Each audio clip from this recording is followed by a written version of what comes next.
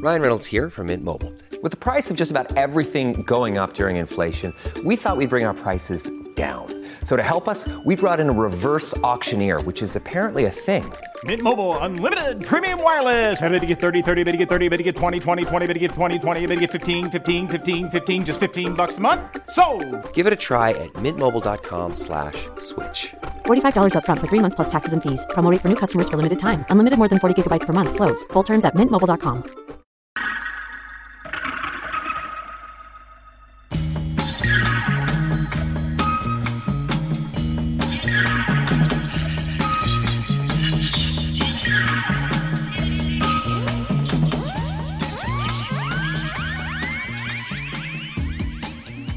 Hello and welcome back to Fourth Estate, the show where journalists talk journalism.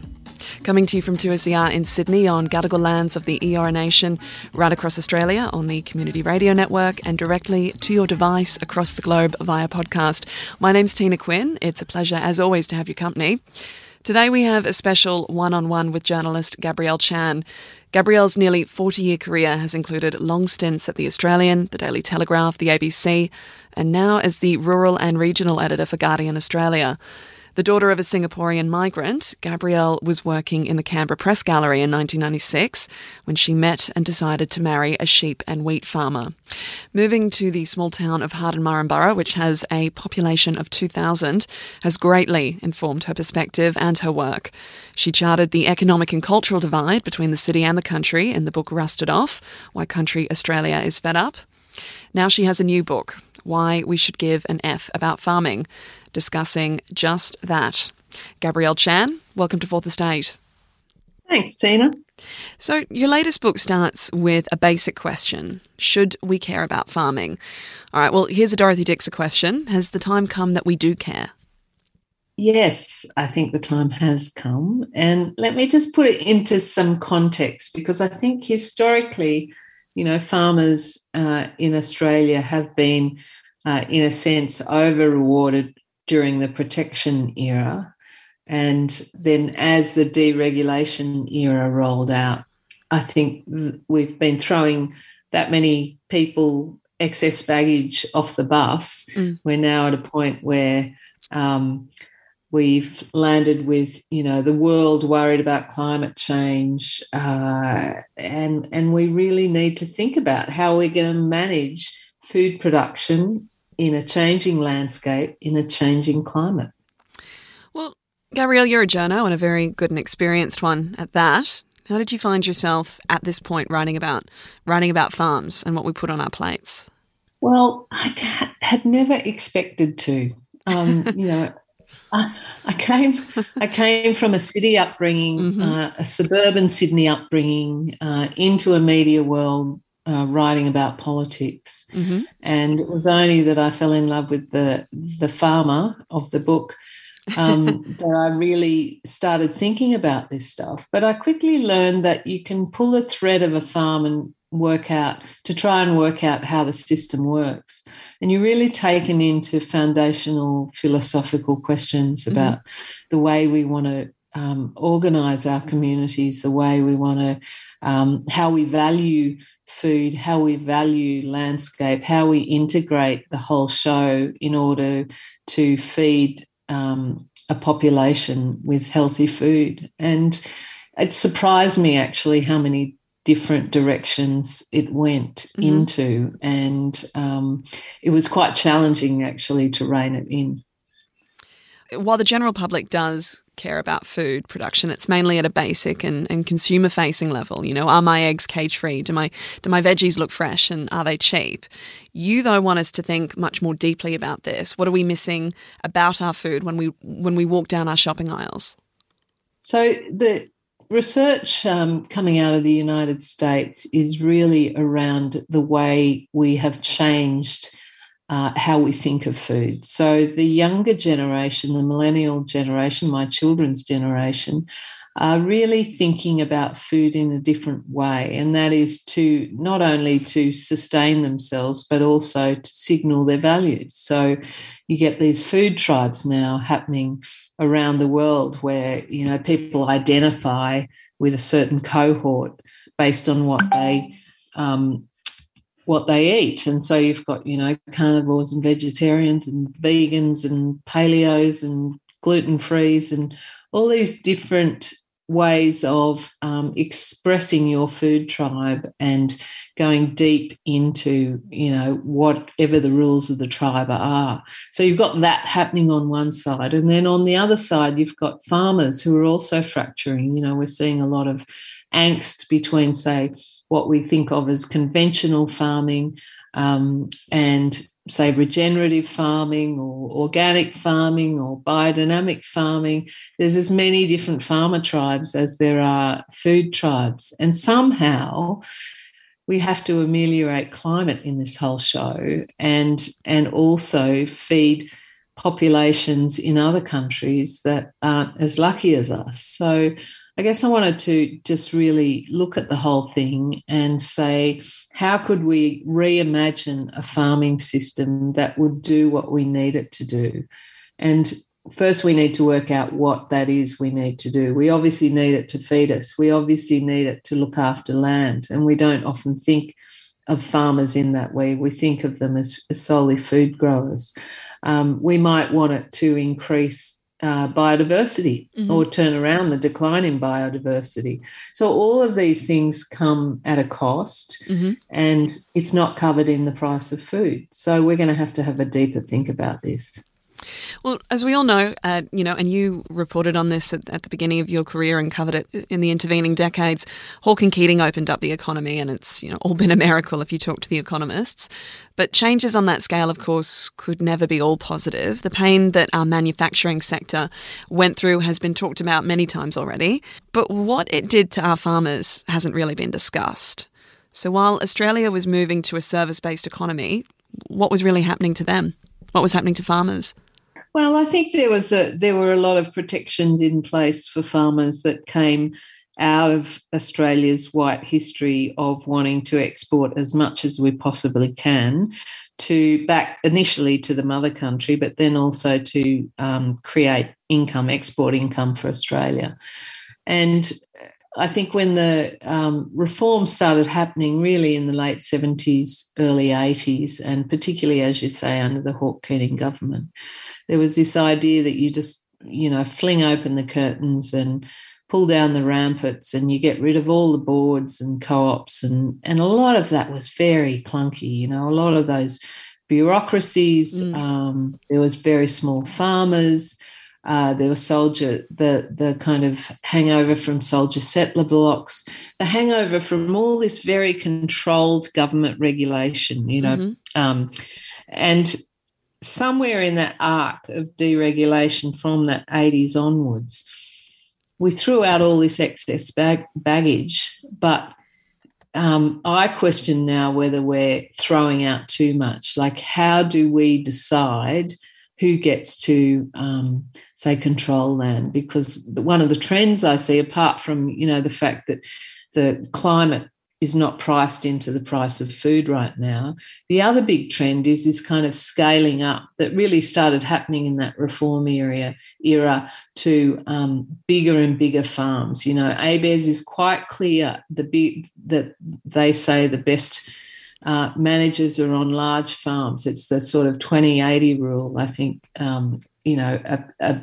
much bigger proportion than in the 70s is produced, income earned and land controlled by these bigger, larger farmers. And so, I think there's room for some thinking around how we want that to happen, because I think of the corollary in the supermarket sector. So when I was a kid in the 70s, there were lots of different supermarkets and things. Now we've settled into the duopoly. So, I think we need to think about this, because it sort of controlling land and having these great tracts of land that Australia has, we just need to think about it more carefully, because it goes to leverage and it goes to questions of power, and I think they're really important in any democracy. So and we've touched on a little bit of this, of how you came to care about this issue and farming. I'd be interested to know, because obviously, when you started with what was then News Limited in 1983, and you worked into the 90s with The Australian, and then I know you went overseas for a number of years, and then you returned and worked in the Canberra Press Gallery covering federal politics. But then, of course, you met your now husband, who you refer to as the farmer, which I love, and moved to this very small town of Harden Borough, population 2,000. And coming from someone who'd always, lived in metropolitan cities and travelled around the world and, had this really big, quite worldly existence, do you think if you hadn't have made that sea change in your life to this really small, farming community, you would have had the perspective to write about how these small communities, what a crucial role they play in the much bigger fabric of our society? Oh, God, no, I don't think so.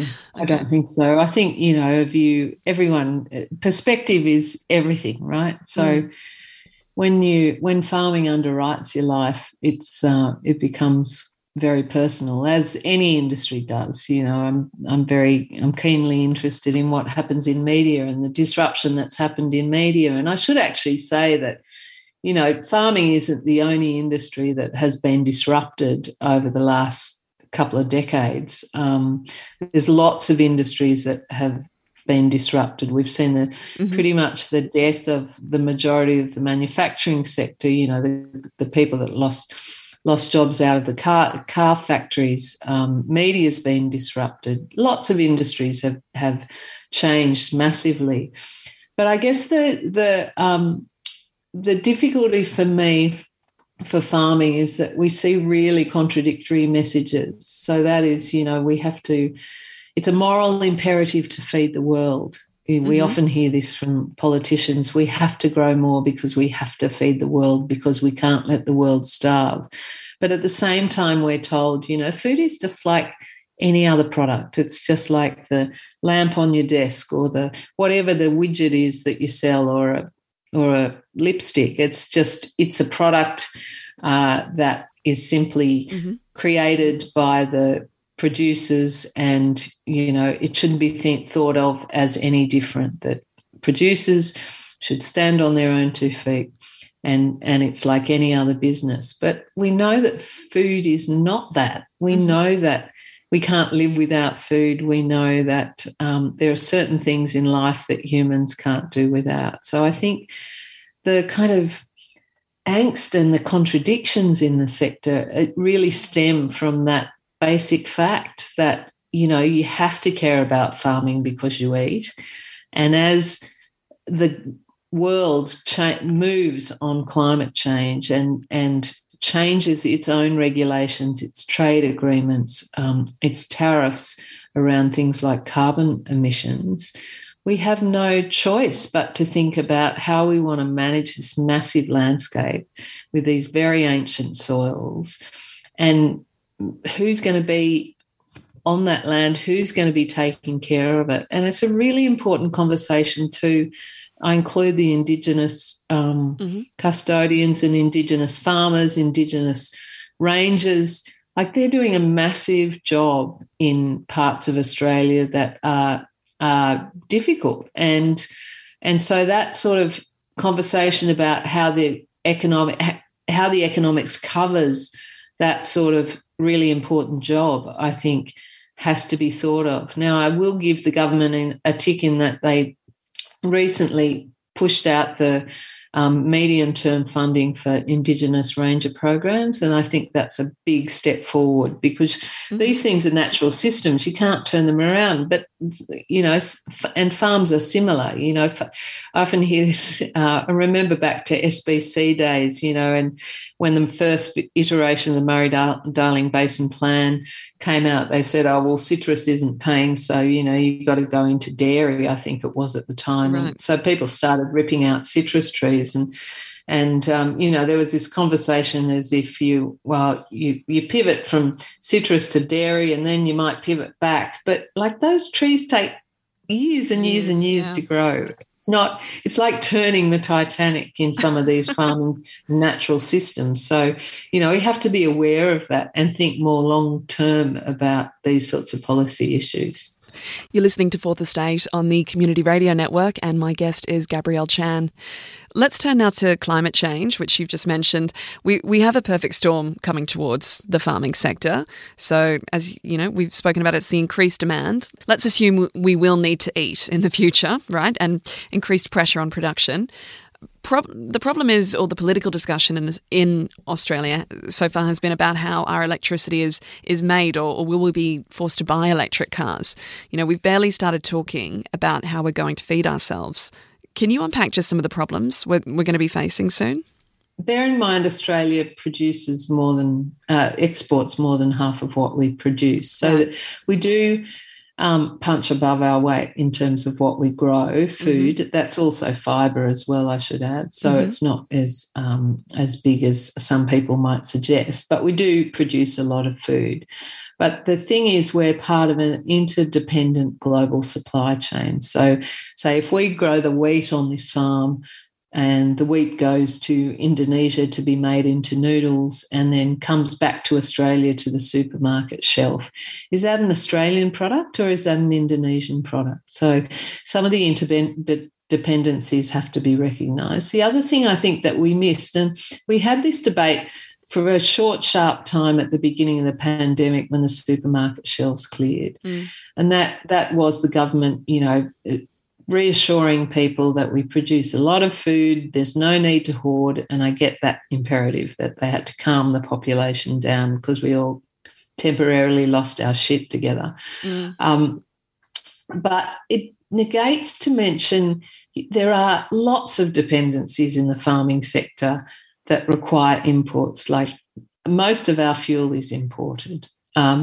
All of the widgets in our shed, pretty much, the header, the tractors, all of that stuff comes in from overseas. A lot of the parts that we require, there's lots of interdependencies, not only in the farming system, but when you get to the food retail end, say the Tetra Pak that the milk goes in.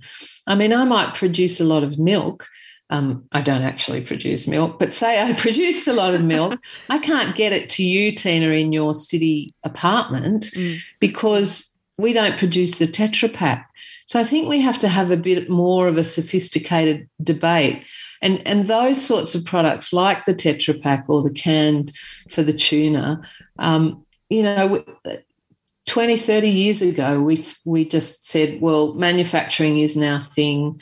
Comparative advantage says we should be just producing what we do really well and really cheaply, and we should just outsource the rest to the rest of the world. Well, some things, as we've discovered in the pandemic, don't work like that. So remember at the beginning of the pandemic where we had the shortage of hand sanitizer and masks and PPE?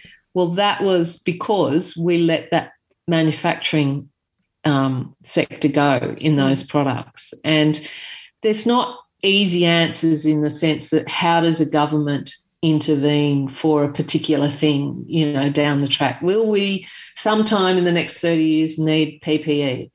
Like no one, it would have been hard to answer that question in terms of intervening in a specific industry. But surely we're bright enough to have a deep think about, okay, so what are the big sectors that we really need to cover our backsides with? What are the things that we should have a measure of independence on, and then go from there? There are lots of smart reports, lots of things that have been written that are just languishing in bottom drawers, and we don't implement the recommendations. We've had 43 or so reports into the Murray-Darling Basin and managing that massive water resource that is so important to both our food production and people's lives and animals' lives, environmental condition. But we don't put it together and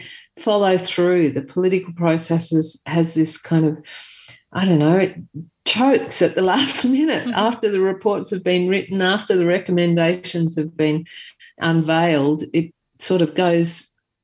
just goes into this black hole of silence. Meat production is also a key discussion here, but also it provokes an instant culture war about identity. And that's before we even start about our growing export markets. What do you think needs to change there? Well, we have to think about the trade-offs, right? So right now there's a discussion about farming systems, and I think most people would have seen the increasing number of articles about regenerative agriculture. And while the definition is different in different people's eyes, I think there is a growing recognition that animals as part of a kind of mixed farming system are quite handy because they produce poo, and poo and proper stock management can sometimes help increase carbon levels. But of course, animals also produce methane. So there's big debates happening in the farming sector about what the trade-offs are. And I think some of the evidence that's coming out now is that straight cropping on cropping every year means that you are mining some of the good stuff in your soil unless you're putting it back. So, can we have a debate about meat that extends into what the trade-offs are in a farming system? Usually we can't. It's just like, if you the stereotypical response is, oh, well, climate's changing, therefore you've got to cut out all meat out of your diet. I mean, there is an argument for quality meat over just scale, but all of these things are, currently being thought about by scientists as well as economists, and I think we've got to get some of the nuance of those trade-offs in a land management system across to the public, and that's what I'm hoping the book will do. Our political class and policymakers aren't really out of the starting blocks on any of this, are they? There's a few sort of nascent programs that give me heart. Yeah. David Littleproud is working on a biodiversity scheme as currently in a pilot form where they're trying to work out a system to verify increases in biodiversity, so that farmers may end up getting some sort of payment either from a private market or the taxpayer in return for increases in environmental condition, whether it's habitat or tree coverage, and that already happens in some of the emissions reduction schemes. But there's all these kind of sporadic hodgepodge of programs that don't connect it together, and I think the interesting thing will be how we can connect those systems together, because we're already seeing them happening overseas. The United Kingdom is already thinking about how they're going to sachet.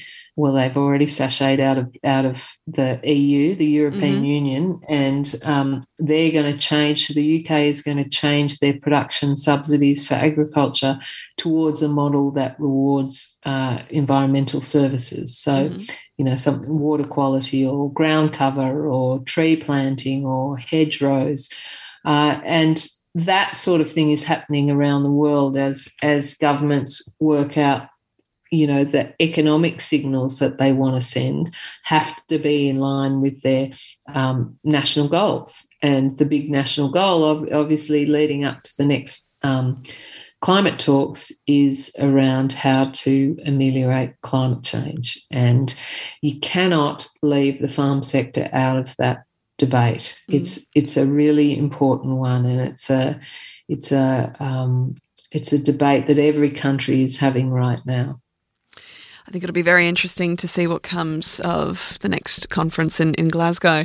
From writing this book, do you get a feel for how our dinner plates might possibly look in the future? Yeah, I do. I think possibly we will see a decline in meat. We're already seeing a decline in meat consumption in Western countries, but that doesn't really tell the story of meat production. Meat prices have gone through the roof because there is global demand for meat.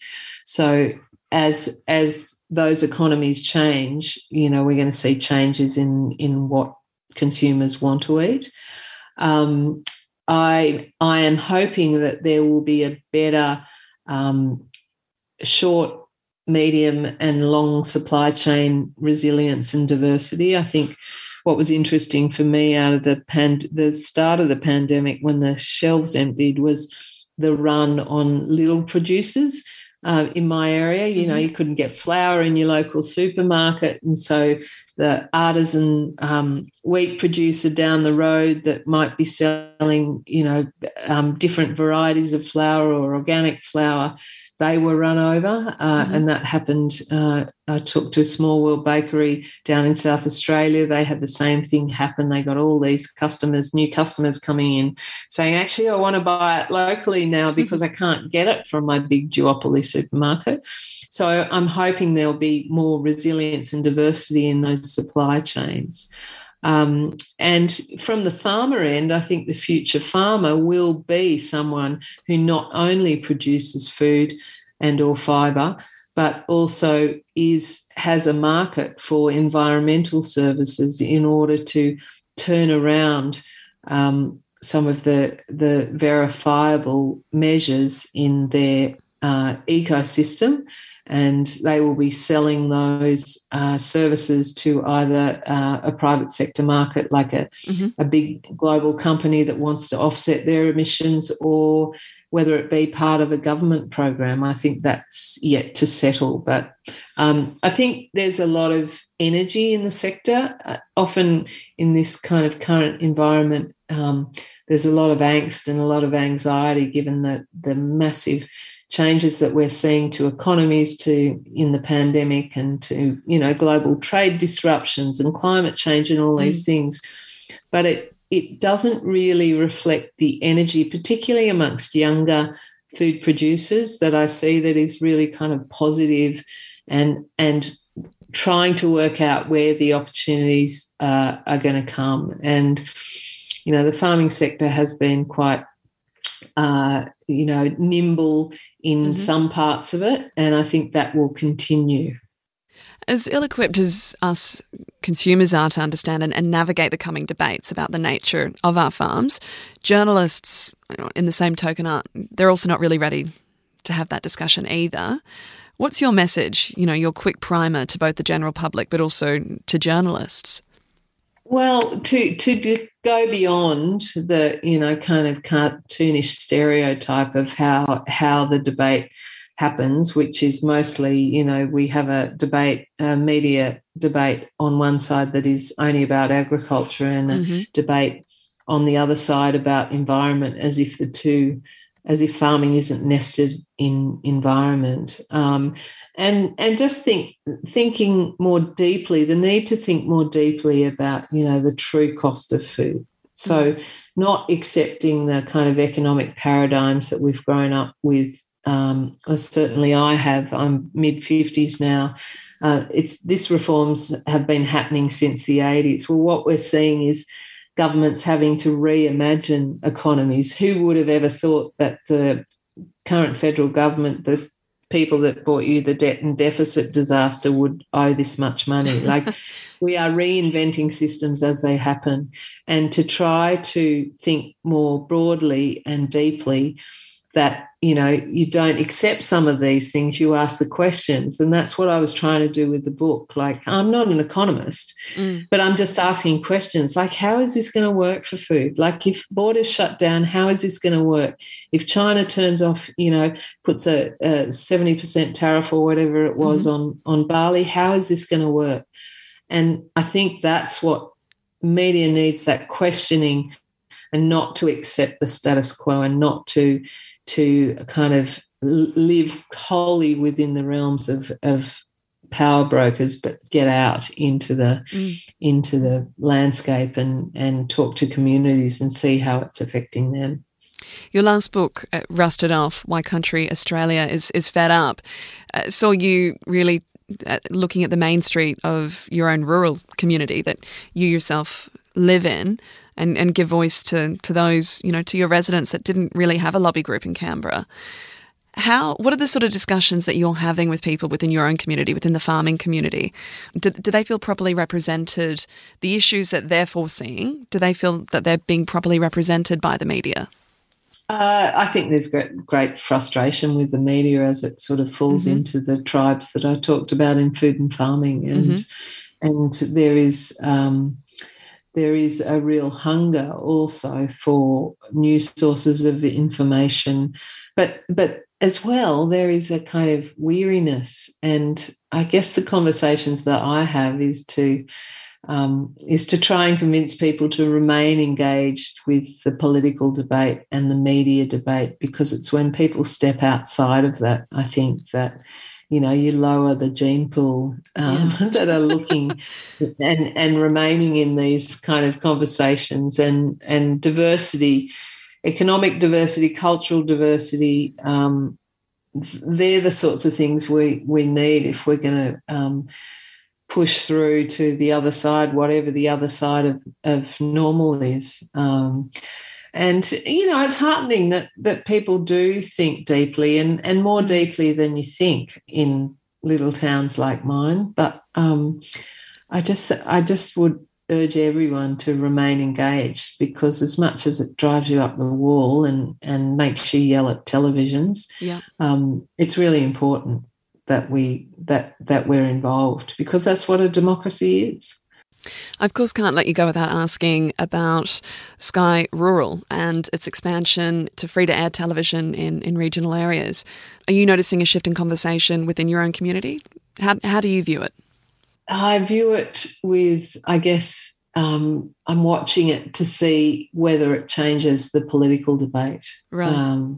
And particularly the Sky After Dark. I can often get Sky on my television reception more easily than I can get the ABC sometimes, depending on the weather. And I think for people who probably don't have the streaming platforms, don't either have the connectivity or the capacity for technology to get that massive range of streaming platforms that is now available to us, I think it has the capacity. Good and shoddy media has the capacity to change debate a lot, and so I'll be watching, I guess, to see how that rolls out in the main street. I mean, there is also a bit of diversity. Like I've just been appointed rural and regional editor of The Guardian, and even though The Guardian started here in the Australian version in 2012 from the UK Guardian, I think there is a lot of people who feel that rural and regional media is really important. We lost, at the beginning of our pandemic, Harden, my local town, the local paper, one of the local papers moved back and is now in a digital version only, and that has implications, particularly for older populations who really want that hard copy. But the media landscape is changing massively, and we don't really know how that's going to play out. But it's worth watching, and I think you'll see new players start up, not just, I call Sky a new player in the regional sense, because you can get it for free now, and you used to have to pay for it. But there'll be other new players that are rolling out, and I'm hoping that the diversity remains, because as Rupert Murdoch said on Four Corners last week, he abhors a monopoly. I don't know if he was saying that tongue-in-cheek, but he abhors a monopoly. So I would say the same thing for rural Australia. We can't have one or two news sources. We have to be able to see local, regional and national news in our towns and regions. And I think diversity is more important than ever, and any control by any outlet, I think, can be a dangerous thing. Maybe he meant that he abhors any other monopoly besides his own. Possibly is what he... I did guffaw at the television, but... Oh, don't worry. I think it was the guffaw heard around the country. Finally, climate change is a topic that one can very quickly find themselves bogged down and depressed in. Do you see a positive way forward for our farms and our farmers? Yeah, I mean, I was talking before about the kind of energy in the sector when you go to rural workshops or field days in farming, and increasingly, like, the flavour of the day is soil. Soil's always been important, but I've noticed more soil workshops rolling out, often from private organisations. But the younger generation of farming is really keen and excited about possibilities, and you're seeing people changing, moving.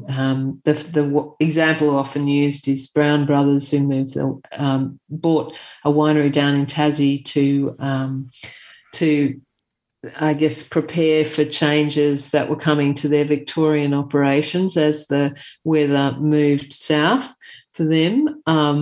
So, there are silver linings. You just have to, I think that you just have to be really attentive to the changes. And I think that I guess what's disappointed me most about the political debate, particularly amongst the majority of rural and regional representation, is not describing that story of climate change honestly and accurately. And, if we can't expect leaders to describe that, and there are notable standouts, but if we can't expect leaders to describe that honestly and accurately, then it makes it really hard for communities to prepare. And I guess the thing that came out of Rusted Off was that I discovered that a lot of communities are ahead of leadership in Parliament, and that's heartening, but I still don't think that should let rural representatives off scot-free. They do have to have an important role to play, and I hope they see their way clear to do that. Gabrielle Chan, thank you so much for joining us on Fourth Estate. Thanks, Tina. Pleasure. And thank you for listening to Fourth Estate. This edition was recorded at the studios of 2SER and heard across the country on the Community Radio Network. Fourth Estate is produced with the assistance of the Community Broadcasting Foundation. A big thanks to the Foundation for their continuing support.